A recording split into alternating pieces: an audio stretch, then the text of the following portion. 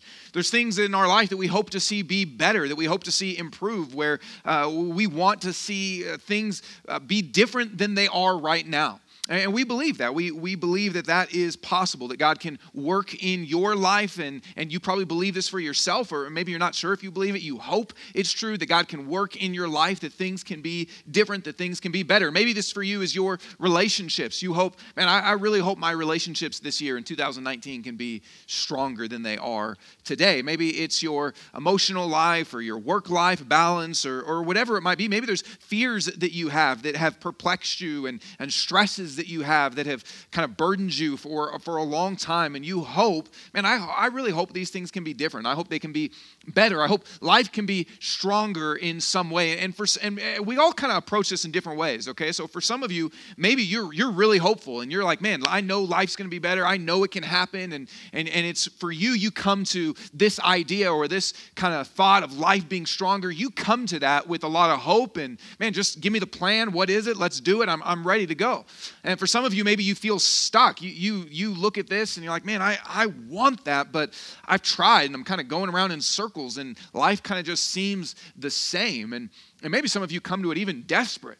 Like, man, if life doesn't get better, if things don't improve, if stuff doesn't get stronger from where it is now, then I really don't know what I'm going to do.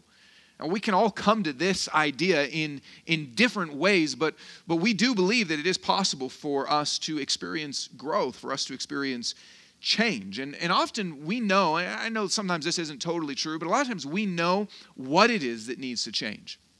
We know the areas that we want to grow. We know what, but not always how. We know where we want things to be different. We know who we want to be different, but we don't exactly know how for that to happen. And what if we could have a really clear picture of the goal that God has for us, and know the kind of blocks that might get in the way, and to discern what helps us get there and what doesn't help us get there. So today we're talking about how it is that we grow, how it is that we change. Whatever area it is for you in your life that you say, I want to experience growth here, I want to experience change here. How do we do that?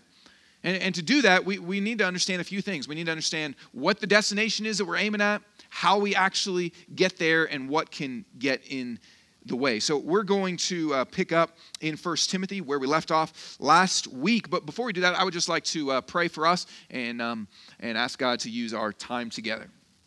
Father, would you even now just open our hearts to hear your voice? We come to a letter written a couple thousand years ago, and yet we believe, God, that you speak to us today, that you see our hearts today, you see our struggles today, you see our hopes today, and we ask that you would lead us today. Open our minds, soften us to receive what you would have for us, show us who you are and what you have. So we ask, Holy Spirit, that even now you would speak. Allow me to speak your words faithfully, and pray this in your name, Jesus. Amen. So let's pick up here, and we'll begin to see what it is that helps us to experience the growth that God has for us. Here's what Paul says to Timothy. This is right in the beginning of the letter. He says, "As I urged you when I went to Macedonia, remain in Ephesus, so that you may instruct certain people not to teach false doctrine or to pay attention to myths and endless genealogies. These promote empty speculations rather than God's plan, which operates by faith. Now the goal of our instruction is love that comes from a pure heart, a good conscience, and a sincere faith. Some have departed from these and turned aside to fruitless discussion. They want to be teachers of the law, although they don't understand what they're saying or what they're insisting on. But we know that the law is good, provided one uses it legitimately. We know that the law is not meant for a righteous person, but for the lawless and rebellious, for the ungodly and sinful, for the unholy and irreverent, for those who kill their fathers and mothers, for murderers, for the sexually immoral and homosexuals, for slave traders, liars, perjurers, and for whatever else is contrary to the sound teaching that conforms to the gospel concerning the glory of the blessed God, which was entrusted to me." So we look at this beginning of Paul's letter to Timothy, and he really lays out some of his hopes for the church, some of his hopes for you and I of how God will help us grow, what it is that God wants for us and how we can actually experience that. So let's just start with this question, which is, what is God's goal for change in our lives? We want to grow. We want to experience life better than it is now. But what is God's goal for change in our lives? If God were to show up and he were to talk with you and you were to show him your New Year's resolutions, or he were to look at your plans for 2019, your hopes, your desires for 2019, what is God's goal? What is it that he wants in your life? If you go to Google and you type in God wants, it kind of gives you a little bit of a window into our psyche of what it is that maybe we might believe that God wants. This says God wants you to, and the first thing that comes up is be happy, which is probably what many of us believe. God wants me to be happy, or God wants you to be rich. Maybe that's really what you think. Maybe God's goal for my life is success, and God wants you to know. It doesn't finish it, but just says that. My favorite one is God wants you to wear a hat. I have no idea why that's number 4, but maybe this is what God's big goal for you is just if you would just wear a hat, things would be a lot better. And maybe I don't think that's true, but God wants you to prosper. God wants you to win. God wants you to be healthy. God wants you to roll, man, whatever that means. He wants you to roll. God wants you to know all devotion, and God wants you to love yourself. This is what comes up, and this really is a window into maybe what we believe God wants in our life. Generally, some picture of God wants us to feel better. He wants our lives to be better with happiness and riches and hats and prosperity, and to just win at life, to have health. And these are some of the, it's interesting because these are really what we want, right? It's always interesting when we believe this is what God wants. Well, really, it's just an actual reflection of what we want. We want riches. We want success. We want to win. We want hats, and we want to love ourselves. And we definitely want to roll, you know? I mean, that's what we want. And we say, this is what God wants. But Paul gives us a picture where he says, you know what God wants for your life? You know what? Before you can even start to say, how do I change? How do I grow? How do things get different? We should root ourselves in what is it that God wants for my life? What is his goal for change in my life? And here's what Paul says. He says the goal of our instruction, and Paul is love. Paul started by saying that he is commanded by God to write these things, to bring these things, to teach these things. And he says, here's the goal. Here's where it's all leading. God has led me to write this to you. God has instructed me as an apostle to bring truth to you. And you know what the entire goal of all of it is? You know what the goal of this letter is? The goal of my instruction is? The goal I have for the church is? Paul says the goal is love. That what God wants for you, what God's goal for change in each of our lives is love. Now, that's something that maybe if we hadn't looked at Google first and kind of seen all the things, it's an easy thing to kind of guess. To say, yeah, of course God wants me to experience love. But think about what would actually happen in this. I mean, what would happen? And love is comprehensive. Like, what would happen if you loved God more than you do now? Think about what would take place in your life if you loved God more than you do today. You know what would happen? You would trust him really deeply, right? You would trust him. The things that are difficult that you're not sure about, the things that God speaks into your life that you say, I don't know if I can do that. If you loved him, man, you would trust him. And you would want him. You would want God. Man, there's so many things in our life that compete with God all the time, right? Whether that's our own health or our desire for riches or whatever it might be, things that we say, I want this. But, man, if we loved God, we would feel full. We would feel, man, I've got what I need. I've got everything. Man, we wouldn't be a materialistic society. We wouldn't be a greedy society. We wouldn't be a selfish society if we said, man, I've got what I need. I mean, think about people that are in love, you know, and they often use this language with each other where they're just like, I don't need anything else. I've got you. I don't need anything. I don't need any diamond rings or any, you know, all these songs back in the 90s R&B. It was all about like, all I need is you, babe, you know. And if we had God and we really said, man, I love him. that would free us from desires for so many different things that might be the areas that you say, right, go back to like when we think about, man, I want to change in my life. I want to change. I mean, imagine the change that would come into your life if you loved God. So you're free from needing other things and you trust him. So what's difficult, you're able to actually follow in. You're able to obey him. And Jesus says, if you love me, you obey what I command. Because when we love someone, we are more willing to say, I want to do what you want me to do. Right? It's a lot easier to serve somebody, to listen to somebody when we say, I love you, so I want to obey you. So what is God's goal for change in our lives? It starts with he wants us to love him. He wants us to love him. And it's also that we would love each other. I mean, imagine the change that would happen in your life if we loved other people more than we do now. Now, when I think about this and God says, my goal for the goal, here's the whole reason that I'm instructing you, the whole reason that I'm teaching you, here's the aim, here's the goal of it, it's love. I look at my life and go, yeah, there would be so many things. If I was a more loving father, a more loving husband, a more loving friend, man, all the goals I have for my life would be met.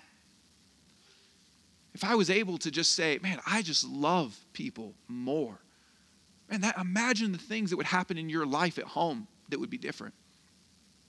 Probably the things that people complain about with you would go away if you loved more. Probably even the things that you complain about other people would be transformed. You show up to work and there's people that are jerks and there's people that are rude, but if your heart was full of love towards them, wouldn't that change things? If you just said, man, I've grown in love. God's goal for me was to love people more, and I love you more now. So you're a jerk, but it's okay. You know, I'm not saying you would say that, but you might feel that, and your heart would be different, right?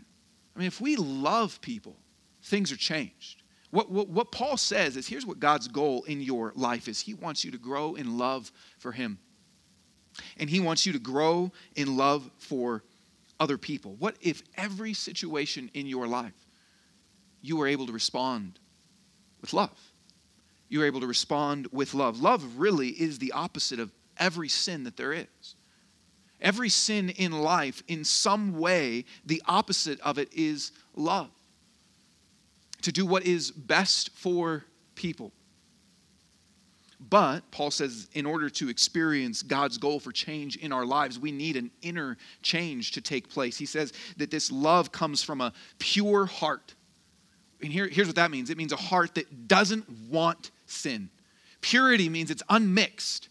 So there's this pure motivation and this pure desire to say, I want what God wants. Love flows out of that.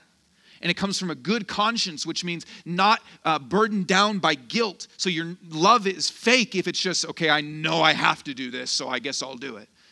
But love is from a good conscience, a pure heart, and a sincere faith, which is the opposite of hypocrisy. It's not just kind of going through the motions or just doing things and not really believing them or feeling them, but it's a sincere faith. He says love has to have an inner heart change. So here's what God's goal for change in our lives is. It's that we would become loving people. Not just that we would do certain things that look like love or acts of love, but that we would actually, from the inside, a pure heart, a sincere faith, a good conscience, that from the inside, we would become loving people. That's what God's goal is. Imagine more love in your life touching every single area. That is what God wants for you. What God wants for you is to grow in love and to be a part of a community that is growing in love. Now, what keeps us from that? What keeps us from experiencing God's goal for us? What keeps us from experiencing the change that he wants to do in our life? Because I think we could all probably agree, man, if I was more loving, things would be better. If I loved God more, things would be better. But what keeps us from actually experiencing that? And there's a lot of things that could keep us from that. There's a lot of different things that we could answer. Our own selfish desires and our upbringing and things that have kind of taught us bad habits of not loving people well. I mean, there's a lot of things that we could list out here, and Paul isn't comprehensive to say, let me tell you everything ever that could keep you from love. But I think what's interesting about this section is Paul tells us something that keeps us from love that we don't often think about. Like if I were to sit down with you and boil down your goals, you were to list out, man, here's where I want to grow in 2019. We could probably boil that down to, I want to grow in love and I want to love God more. And if we were to talk about what keeps you from that, you're probably not going to give the answer that Paul gives. You're probably going to be able to list out all sorts of things that might make it difficult for you to love, but we probably won't give the answer that Paul gives. And this is why this is so important, because it's something that Paul says is really serious, and yet I think we often don't even think about. It's something that Paul says, this could keep you from God's goal of change in your life. This could keep you from love. But it's something we don't even think is an issue, that we don't even really consider. So it's an interesting thing that he gives to us. Let me give you the answer by prefacing it with a game that we play in my house with my kids. My kids are 8 and 10, and we play a game called Agree or Disagree. Okay, and here's how this goes. We just kind of make a statement. So say, hey, let's say donuts are better than ice cream. Agree or disagree? Okay, and we go around the table, and everyone kind of answers, and the people that are righteous say, agree, donuts are better than ice cream. So we just kind of give this game, right? It's just agree or disagree. And kind of the point of the game is to sort of understand each other more, right? But it's also, it starts to kind of level up. It starts to get into a little more intense things to create conversation. So we might say, hey, agree or disagree, it's good to keep secrets from people. Well, see, now that changes things a little bit. That's a little bit different from donuts and ice cream. It's good to keep secrets from people. And usually, I think kids, at least that age, are kind of smart. They kind of know what the right answer is supposed to be. So like disagree, and then agree maybe, and then someone else would disagree.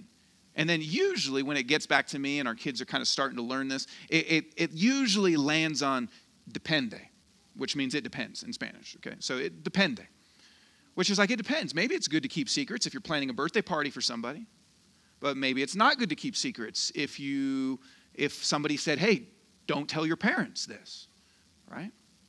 So a lot of times, a lot of answers end up being on the it depends side.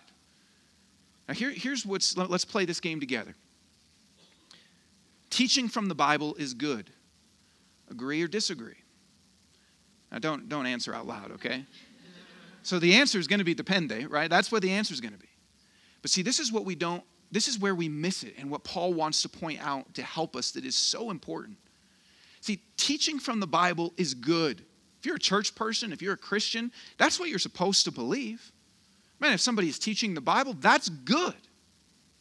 Paul says, in Greek, depende, however he would have said that. I don't know the word for it in Greek. He says, it depends. It depends. This is the really interesting thing. See, it depends on how it is used. Look what he says. He says there's some teachers, some people, and their goal is they want to be teachers of the law. Now, the law, he's not talking about the Constitution or the laws in Greco-Roman society. He's talking about God's law. He's talking about the Bible. Okay? At this point, he's talking about the Old Testament. He says they want to be teachers of the law. They desire to teach people the Bible.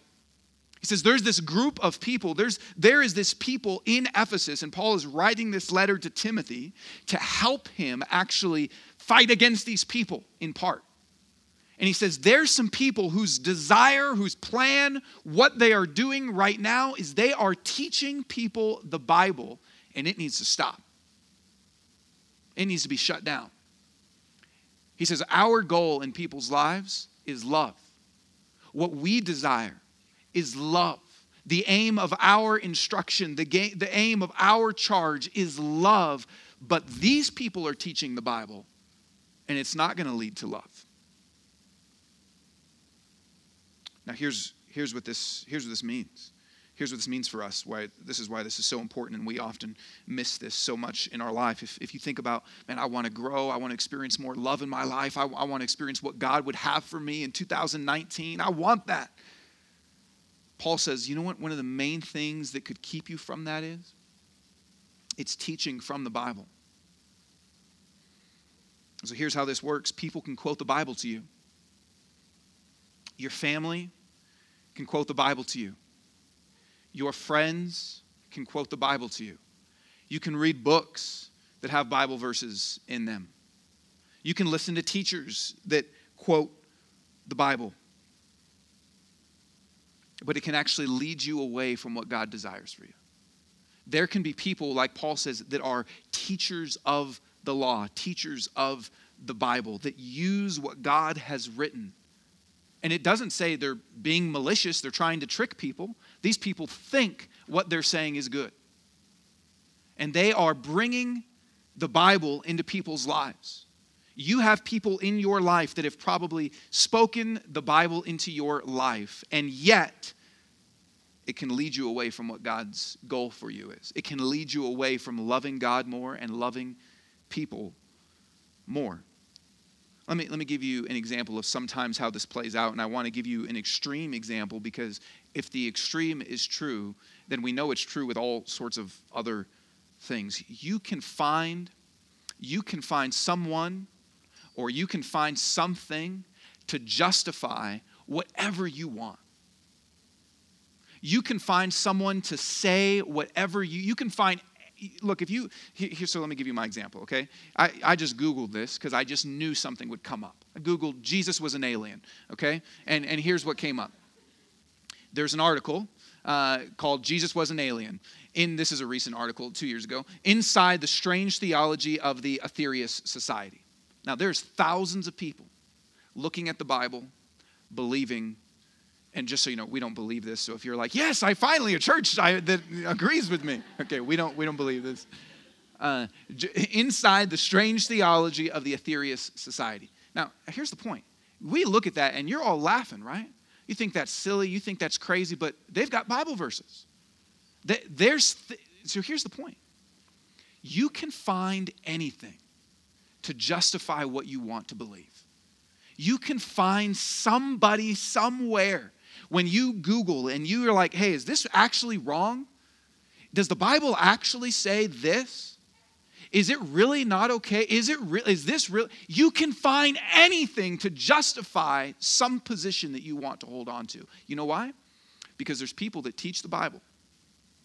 There's people that teach the Bible that want to be, as Paul said, teachers of the law. But they are actually, while using the Bible, leading you away from what God wants for you. Leading you away from God's goals for you. Leading you away from growing in love for Him and growing in love for other people. So sometimes this works on our own when we sit down and go, man, does the Bible really say this? Sometimes it works as friends say things in our lives. Sometimes it works as family says things in our lives. Sometimes it works as we read a book and they've got a Bible verse, or we listen to a teacher and they've got a Bible verse. And Paul says a lot of people are teaching the law. That doesn't mean it's actually going to lead you to what God wants for you. A lot of people are speaking Bible verses. It doesn't mean it actually is going to lead you to the life of love that God wants for you. This is what Paul says is actually very dangerous. He opens up the letter saying this is a very dangerous thing happening in the church today. He says this is I need to send you to Ephesus to fix this, because there's people right now teaching the Bible in such a way that it's actually leading people away from God wants. The very thing that's supposed to lead us towards what God wants, it's leading them away from what God wants in their life to experience. Now look, think about who would be listening to this. Who would listen to that? Who would sit there and say, hey, I'd love to listen to a false teacher today. I'd love to listen to someone lead me astray from God's goal of love in my life. Nobody would do that. And these teachers, they must not be stupid. They must have been compelling. They must have been wise, right?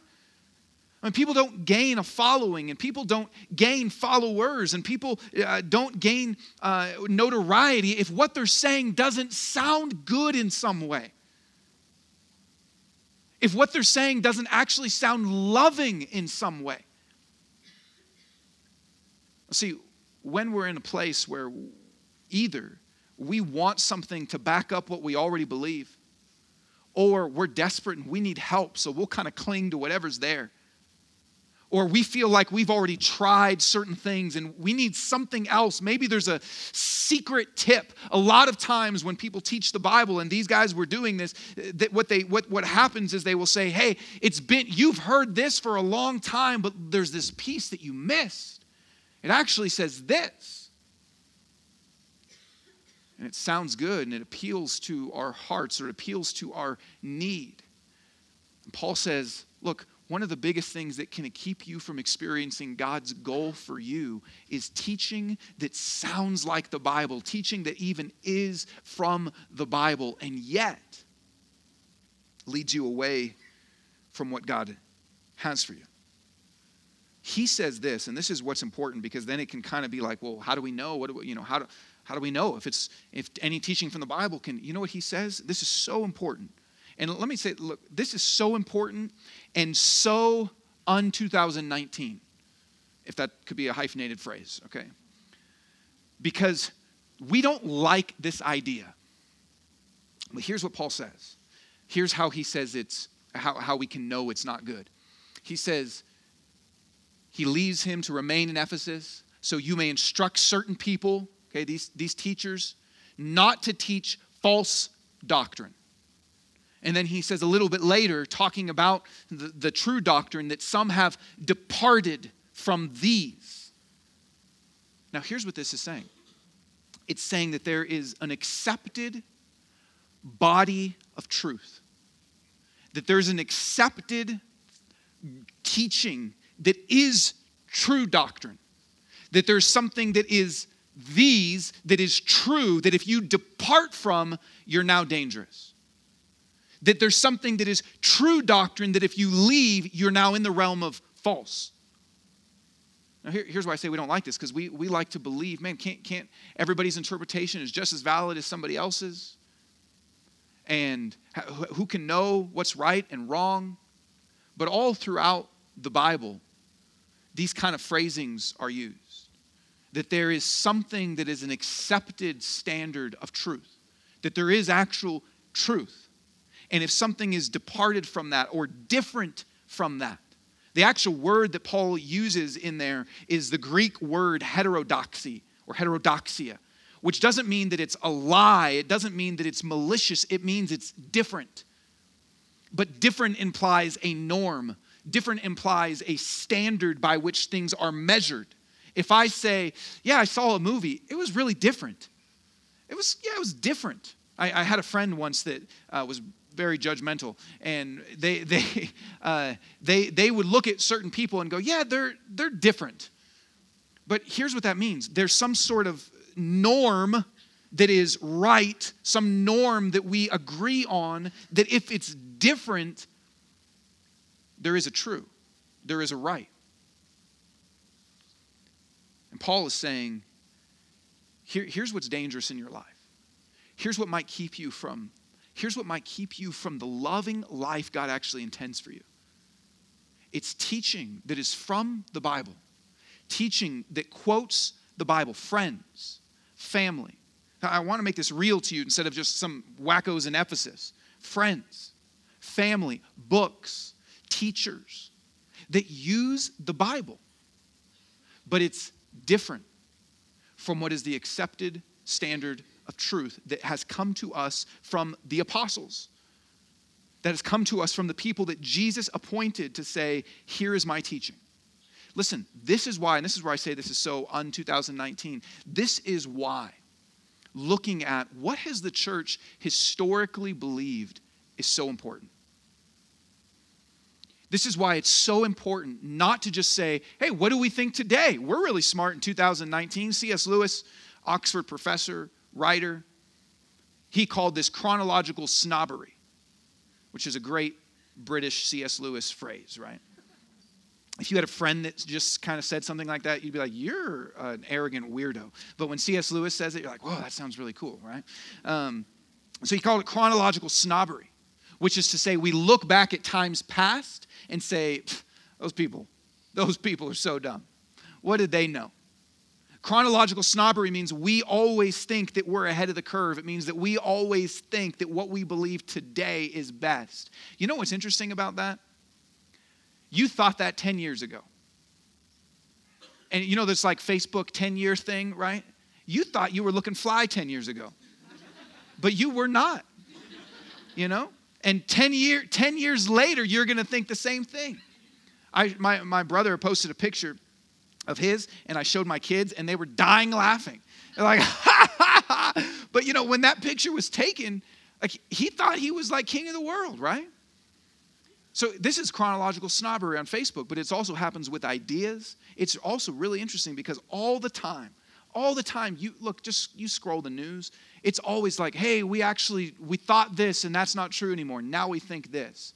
Science thought this and that's not true. Now studies show this. We thought that chocolate was good for you. It gives you cancer. We thought that chocolate gave you cancer. It doesn't. It's amazing for it. Like things are always changing all the time of what we believe and what we think is good. And hey, these are really good ways that things should operate. No, these are really good ways. I mean, everything changes all the time.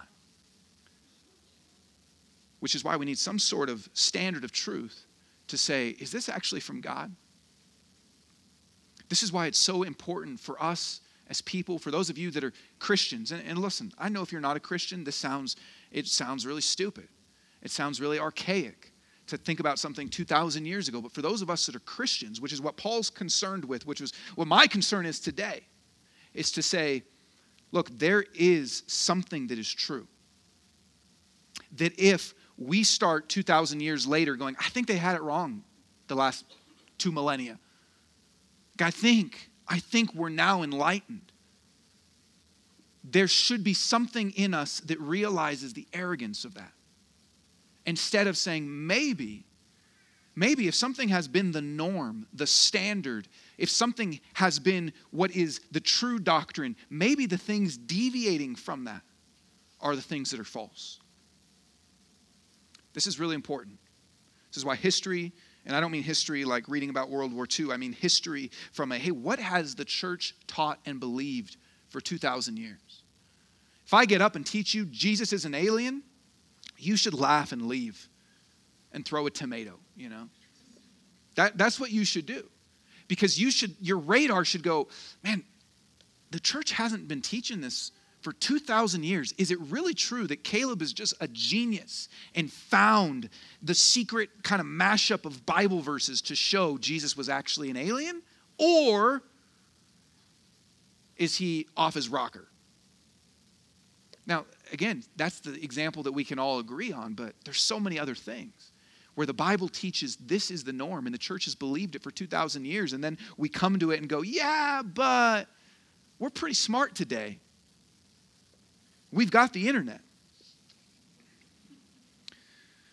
All right, where am I at here? Here's where this keeps us from God's goal. This keeps us from love. This keeps us from love. And this is why Paul is so concerned. He says our goal is love. This keeps us from love because true love has to be based in truth. True love has to be based in truth or it's not true love. You can't actually love somebody if you are leading them to something that is false. You can't actually work for the best in somebody's life if you're leading them towards something that God says, that's not what I want, that's not good, that will actually harm them. This is why Paul is so concerned about this, and this is why he compares his teaching with the goal of love. And he doesn't say that their goal is hate, but he says because it's false, it will lead away from God's goal, which is love. So think about this. It might feel loving, and people maybe say this in your life. It might feel loving. It might feel like love, which is what these teachers would have thought they were doing. It might feel like love to say to somebody, hey, God just wants you to be happy. So do X, Y, Z, whatever that is. God just wants you to be happy.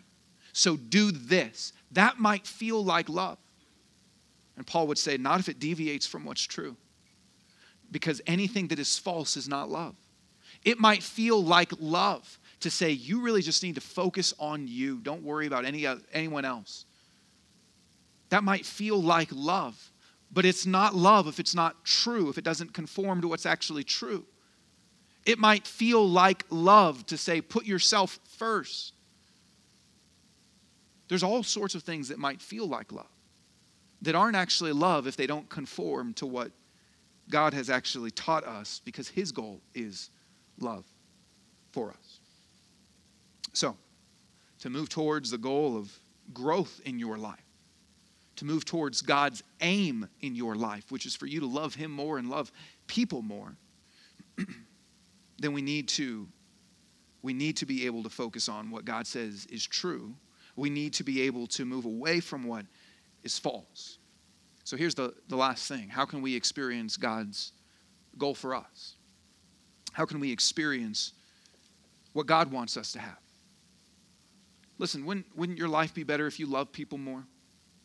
In the truest way possible? Because sometimes we love people, but we're like, I don't really know what's best for them. I don't really know how to love them.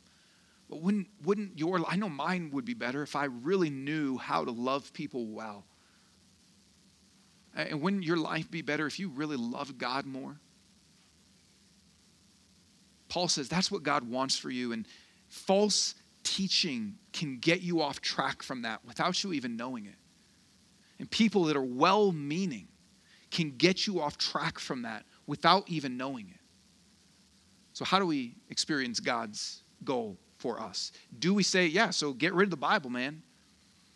If it's just confusing and I'm about love, let's get rid of the Bible, let's get rid of those teachers of the law, let's do something else, or man, who can know? How do we even know?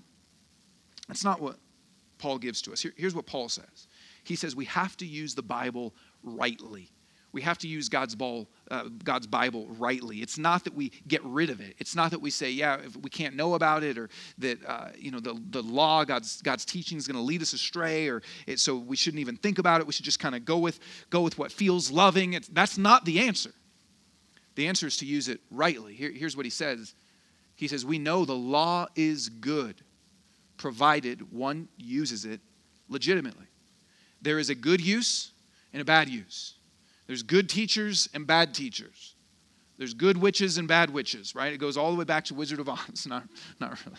But the law is good if you use it right. There's not good witches and bad witches. All witches are bad, okay? Let me make my stance on this clear. Jesus is not an alien. All witches are bad. You've learned two things today. The law is good provided one uses it legitimately.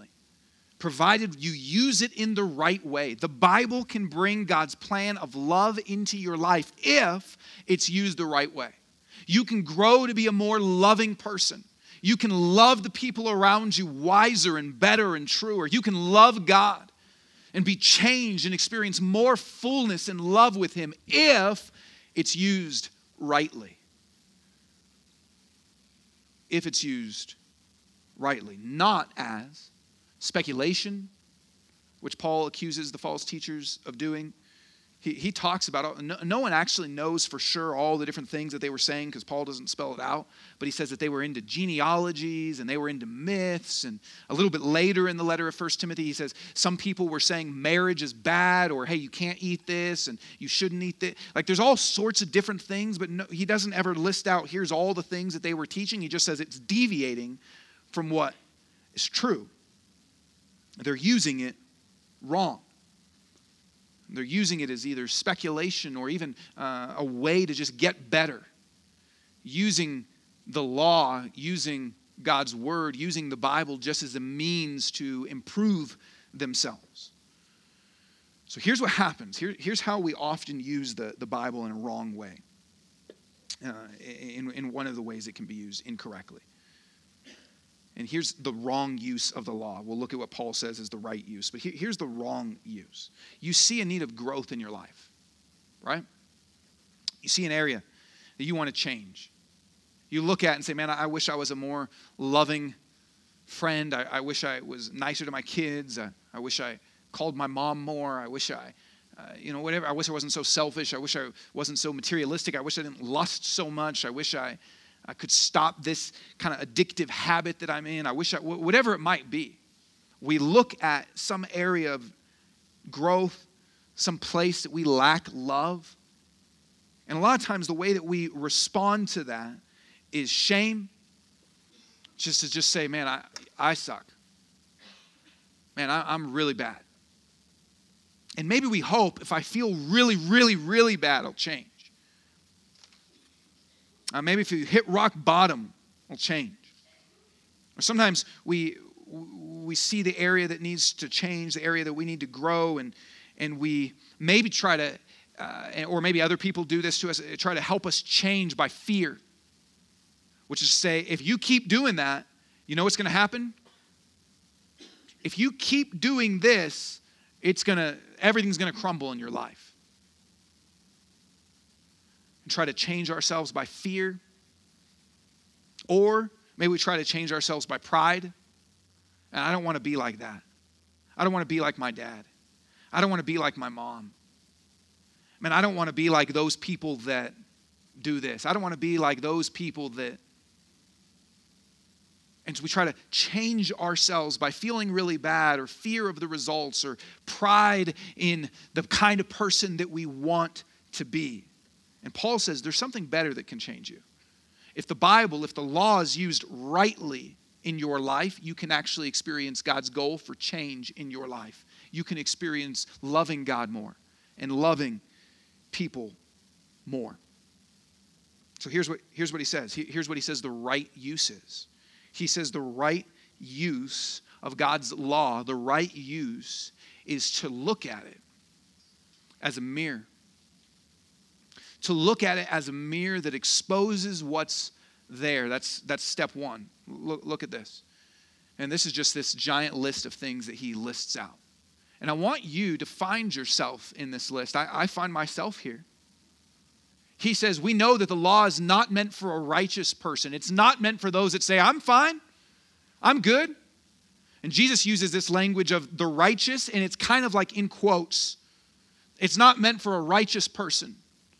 And Jesus says, I didn't come for the righteous, I came for the unrighteous. The ones that know there's something wrong with me, and I need help. This is how Paul is using this. He says, we know the law is not meant for a righteous person, the people that think they're fine, but it's for the lawless. You ever break God's law? Then it's for you. And the rebellious. Do you ever want to do what God doesn't want you to do? Then it's for you. For the ungodly and sinful. Those are really broad categories. You ever live your life in any way apart from God? Do you ever sin? He says, then it's for you. Do you find yourself in that list? It's for the unholy and irreverent. People that don't consider God at all. People that live their lives with no sense of I am separated by God for God. For those who kill their fathers and mothers. For murderers. Now, I don't know, maybe somebody in here has murdered somebody or killed their father or mother. But you know what Jesus says? He takes the law and goes through it. Line by line, he goes through the 10 commandments and talks with people and says, look, you've heard it said not to murder people. But I tell you, if you have hate in your heart, that's the same. I tell you, if you look at your brother and say, you fool, that's the same. See, Jesus is always showing the heart of the law so that we can find ourselves on the hook. Do you ever have anger in your heart towards somebody? For the sexually immoral and homosexuals. Sexually immoral, Jesus says, look, you've heard it said, don't commit adultery. I say to you, if you even have lust in your heart, it's the same. Sexually immoral is anything outside of God's intention for sexuality in marriage. Homosexuality, I know that's obviously even controversial to have up on here. It's Paul's words. God intends for man and woman to experience marriage and sex and a beautiful union. For slave traders, people that would kidnap other people and sell them into slavery. Liars, you ever not tell the truth? You ever commit to something? Say, I'm all in, I'm going to do this, and don't do it? You ever let your yes, Jesus says, let your yes be yes and your no be no. You ever lie? Perjurers, similar to lying. And then here, just in case you thought you were off the hook, and whatever else is contrary to the sound teaching that conforms to the gospel concerning the glory of the blessed God, which was entrusted to me. Whatever else is different from all the things that is true that the apostles have taught, whatever else is different from the things that are true that God has laid out already in his word. Any of that. Now, here's what this does. Here's what the function, here's the right use. Here's how you change. You know how? You look at that as a mirror. You ever go to a hotel, and maybe you have this at your house. I'm sorry if you do. They've got those giant magnifying mirror things with lights, and you look at yourself, and you're like, I didn't know I had that part of my face, you know? You're just like, how is that on me? What is that? And maybe it's not, maybe that's just me, okay? So, like, anybody looks good in the dark, right? Anybody, man, church is a great place to meet people and date because it's like the lights are dim. You're like, man, everybody here is so good looking, right? So schedule all your dates here for like 6 months, right? The law, the Bible's like that. It shows. It makes you come face to face. And other writers of the Bible actually use the mirror metaphor for the law to say it shows you what you look like. See, the right use of the law isn't to just kind of help you self-improve. The right use of the law isn't to just kind of get into vain speculations. I wonder if it's this. I wonder if it means this. What if it really means this? It's to look at, here's what you really look like. Here's what's really wrong. And you're exposed. And you're shown for who you really are. You're shown for the areas in your heart that are actually dark. You're shown for the life that you live that isn't actually, I love God, but is actually, I love myself and really want what I want. The law exposes us like a spotlight, like a mirror. It shows what's there, and then here's how that helps us actually change. Because if we look at it and go, yeah, that's me. Instead of just feeling bad, instead of just, okay, I really hope to change through being a better, we look at it and go, that's me. I need help. I must need help if that's me. If that's really what I'm like, if that's really where my heart is, then I must need a Savior. See, that's the right use of the law. It's to show us face to face that we can't do it on our own, that we need help, that we need Jesus to save us. Paul says the law is good if it's used rightly. The law can lead you to a life of love. It can lead you to God's goals for change in your life if it's used rightly. Which step one is to look at it, to see that we are the unrighteous that it lists. To be humbled, and then know we're free to come. To be humbled and know I need someone to save me. And then step two is the way that we change isn't by saying, okay, that shows what I'm like. Now I'm going to really be different and better. Okay, that shows what I'm like. 2019's the year of the best me. That's not how. It's to come face to face and go, man, I need someone to help me. I need someone to save me. And then to let the gospel, the good news of what Jesus has done for us, enter into our life so that we are conformed to it. Here's what he said. Whatever else is contrary to the sound teaching that conforms to the gospel. The gospel means good news. The good news is that God sent Jesus into this world to save sinners, to die the death that we should all die for being exposed for who we are. To die. We should die. But the good news is that Jesus would save us, that on the cross he would forgive our sin and give us his righteousness and give us himself.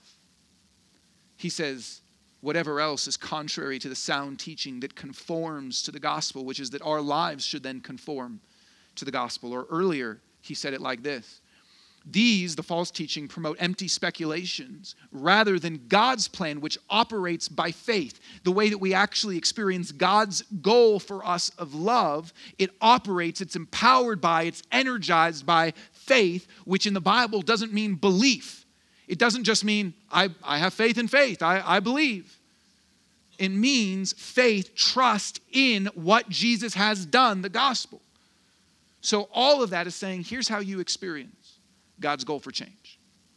Here's the right use of the Bible, of the law. You see yourself and you say, I need saving. I'm dishonest. I lust. I'm rude. I'm harsh. I'm impatient. I'm unloving. I'm unthankful. I'm not kind. I'm not joyful. I live my life for me. I'm greedy. I'm material. Whatever it is for you. You look at it and say, that is me. And I need someone to save me. And then you come to Jesus as Savior and experience his salvation and put trust and faith in what he's done for you, and your life starts to conform to the gospel. Which means if you're anxious and you say, man, I really hope that my anxiety would change. Really hope I wouldn't be so afraid anymore, so scared anymore. Your life conforming to the gospel, you start by saying, God, I don't trust you. I'm on the list. I don't trust you. I'm scared. I want so many things in my life to go the way I want, and I'm not sure they will. God, I'm exposed. I need you. Conform to the gospel is then we allow what he's done for us to shape us. So we say, God, I know if you would give your son to me, then I know you have good for me. If you've already given me good news in Jesus, then I know there's good for me. We bring our life into conformity with the gospel. That's how we change, not by saying, I don't want to be like that anymore, or I'll try better, but allowing what he's done for us to shape us. You want to serve your spouse better? It says you conform to the gospel. You look at how Jesus has served you. You look at how he has laid down his life for you. This is what Paul says in Ephesians. His picture of marriage is a mirror of the gospel. See, God's goal for every part of your life is that it mirrors, it conforms to the gospel. If it doesn't conform to the gospel, it's not God's will for you. He wants it to reflect who he is and what he's done in Jesus for you. That's how we begin to change.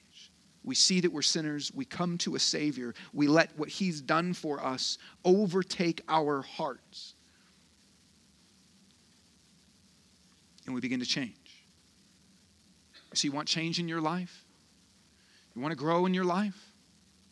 You want to become more loving and love God more? What Paul says is that's what God wants for you. And the way that you become more loving is by soaking in the center of love, which is the gospel. God revealing his great love to us in Jesus. You want to become loving? You need to see who Jesus is and what he's done for you. That changes your heart. Now, let me just say this to those of you that are Christians and maybe have been Christians for a long time. In some ways, it's easy to look at that and say, yeah, I already know the gospel. I already know what Jesus has done for me, but I'm still the same. I'm still stuck, which is why then a lot of times we lean towards other teaching and other things. We feel like we need something new to help us. I was talking to my wife recently. She was having a hard day, and I was sitting next to her on the couch, and she said, hey, I need you to, and I was kind of having a bad attitude, and she said, hey, I need you to say something to me. And I said, I love you. And she was like, that's it? I said, that's all I got. I love you? Like, come on. That's like, there's songs written about this. I didn't say that whole thing, but I was like, that's all I got. But then she was right. And I grabbed her, pulled her over, and held her hand and said, I know this is hard. I love you. Same words, but she felt it instead of just me saying it. You see, what we need to bring change into our lives is the same old thing. It is the gospel. It is the good news of what Jesus has done. What will free you from every sin, what will build deeper love for other people in your life, what will allow you to serve, what will allow you to be gracious, what will allow you to forgive, what will allow bitterness to go away, what will allow fear to go away, what will allow you to not be so worried about people's acceptance and respect, what will allow you to be free from the tyranny of needing happiness and success and health and all this in your life. What will free you from all that is the gospel, the good news of what he's done for you. But not just knowing it, but letting it get into your heart. Letting it touch the core of you. This is why Paul's so concerned about this. Because he knows God wants a life of love for us, for you. The way that happens is through a variety of things. But this is why here at True Life, man, we want you to let the gospel get into your heart. And maybe for you, that means making a commitment to read the Bible. Take the Hearing from God class, starts tomorrow. And learn how to actually let the gospel get into your heart. And maybe it means joining an LTG, which is one of our smaller groups within our community groups. And maybe it means reading resources that are based in the gospel, not just Bible teaching, but based in the gospel to help you experience how it would touch and affect every area of your life. It can mean all sorts of things. But what I want for you, what God wants for you, is the good news to get deeper inside of you. And when we come and take communion, we remember everything we just talked about. That Jesus came to this earth and his body was broken for you. His blood was shed for you. Why? To save you, to bring you into his family, to show you love, so that you would know him and love him, and that we as a church would love each other. God's goal for change in our lives is love. What keeps us most from that we don't even often think about, is things that sound loving but are actually false. And the way that we grow and to experience a life of love is by soaking in the core of love. Let's pray. Let's take communion, and we'll sing in response to this.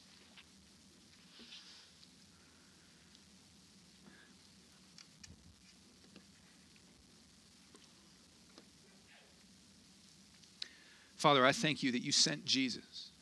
I thank you for the gospel, the good news that we are way worse than we think we are. We are exposed. And yet you are way better than we think you are. You are a savior. You're not just some generic God that says he's love and yet doesn't enter in. You save. You sacrifice. You gave your son. You come for sinners to save us sinners. We are exposed in the light. And yet we are changed by your grace. I pray, Father, for all of us here in this room that you would help us to move towards your goal for us in love. That we would, even now as we take communion and sing, soak in the center of your love for us, Jesus. A love that saves. In your name we pray.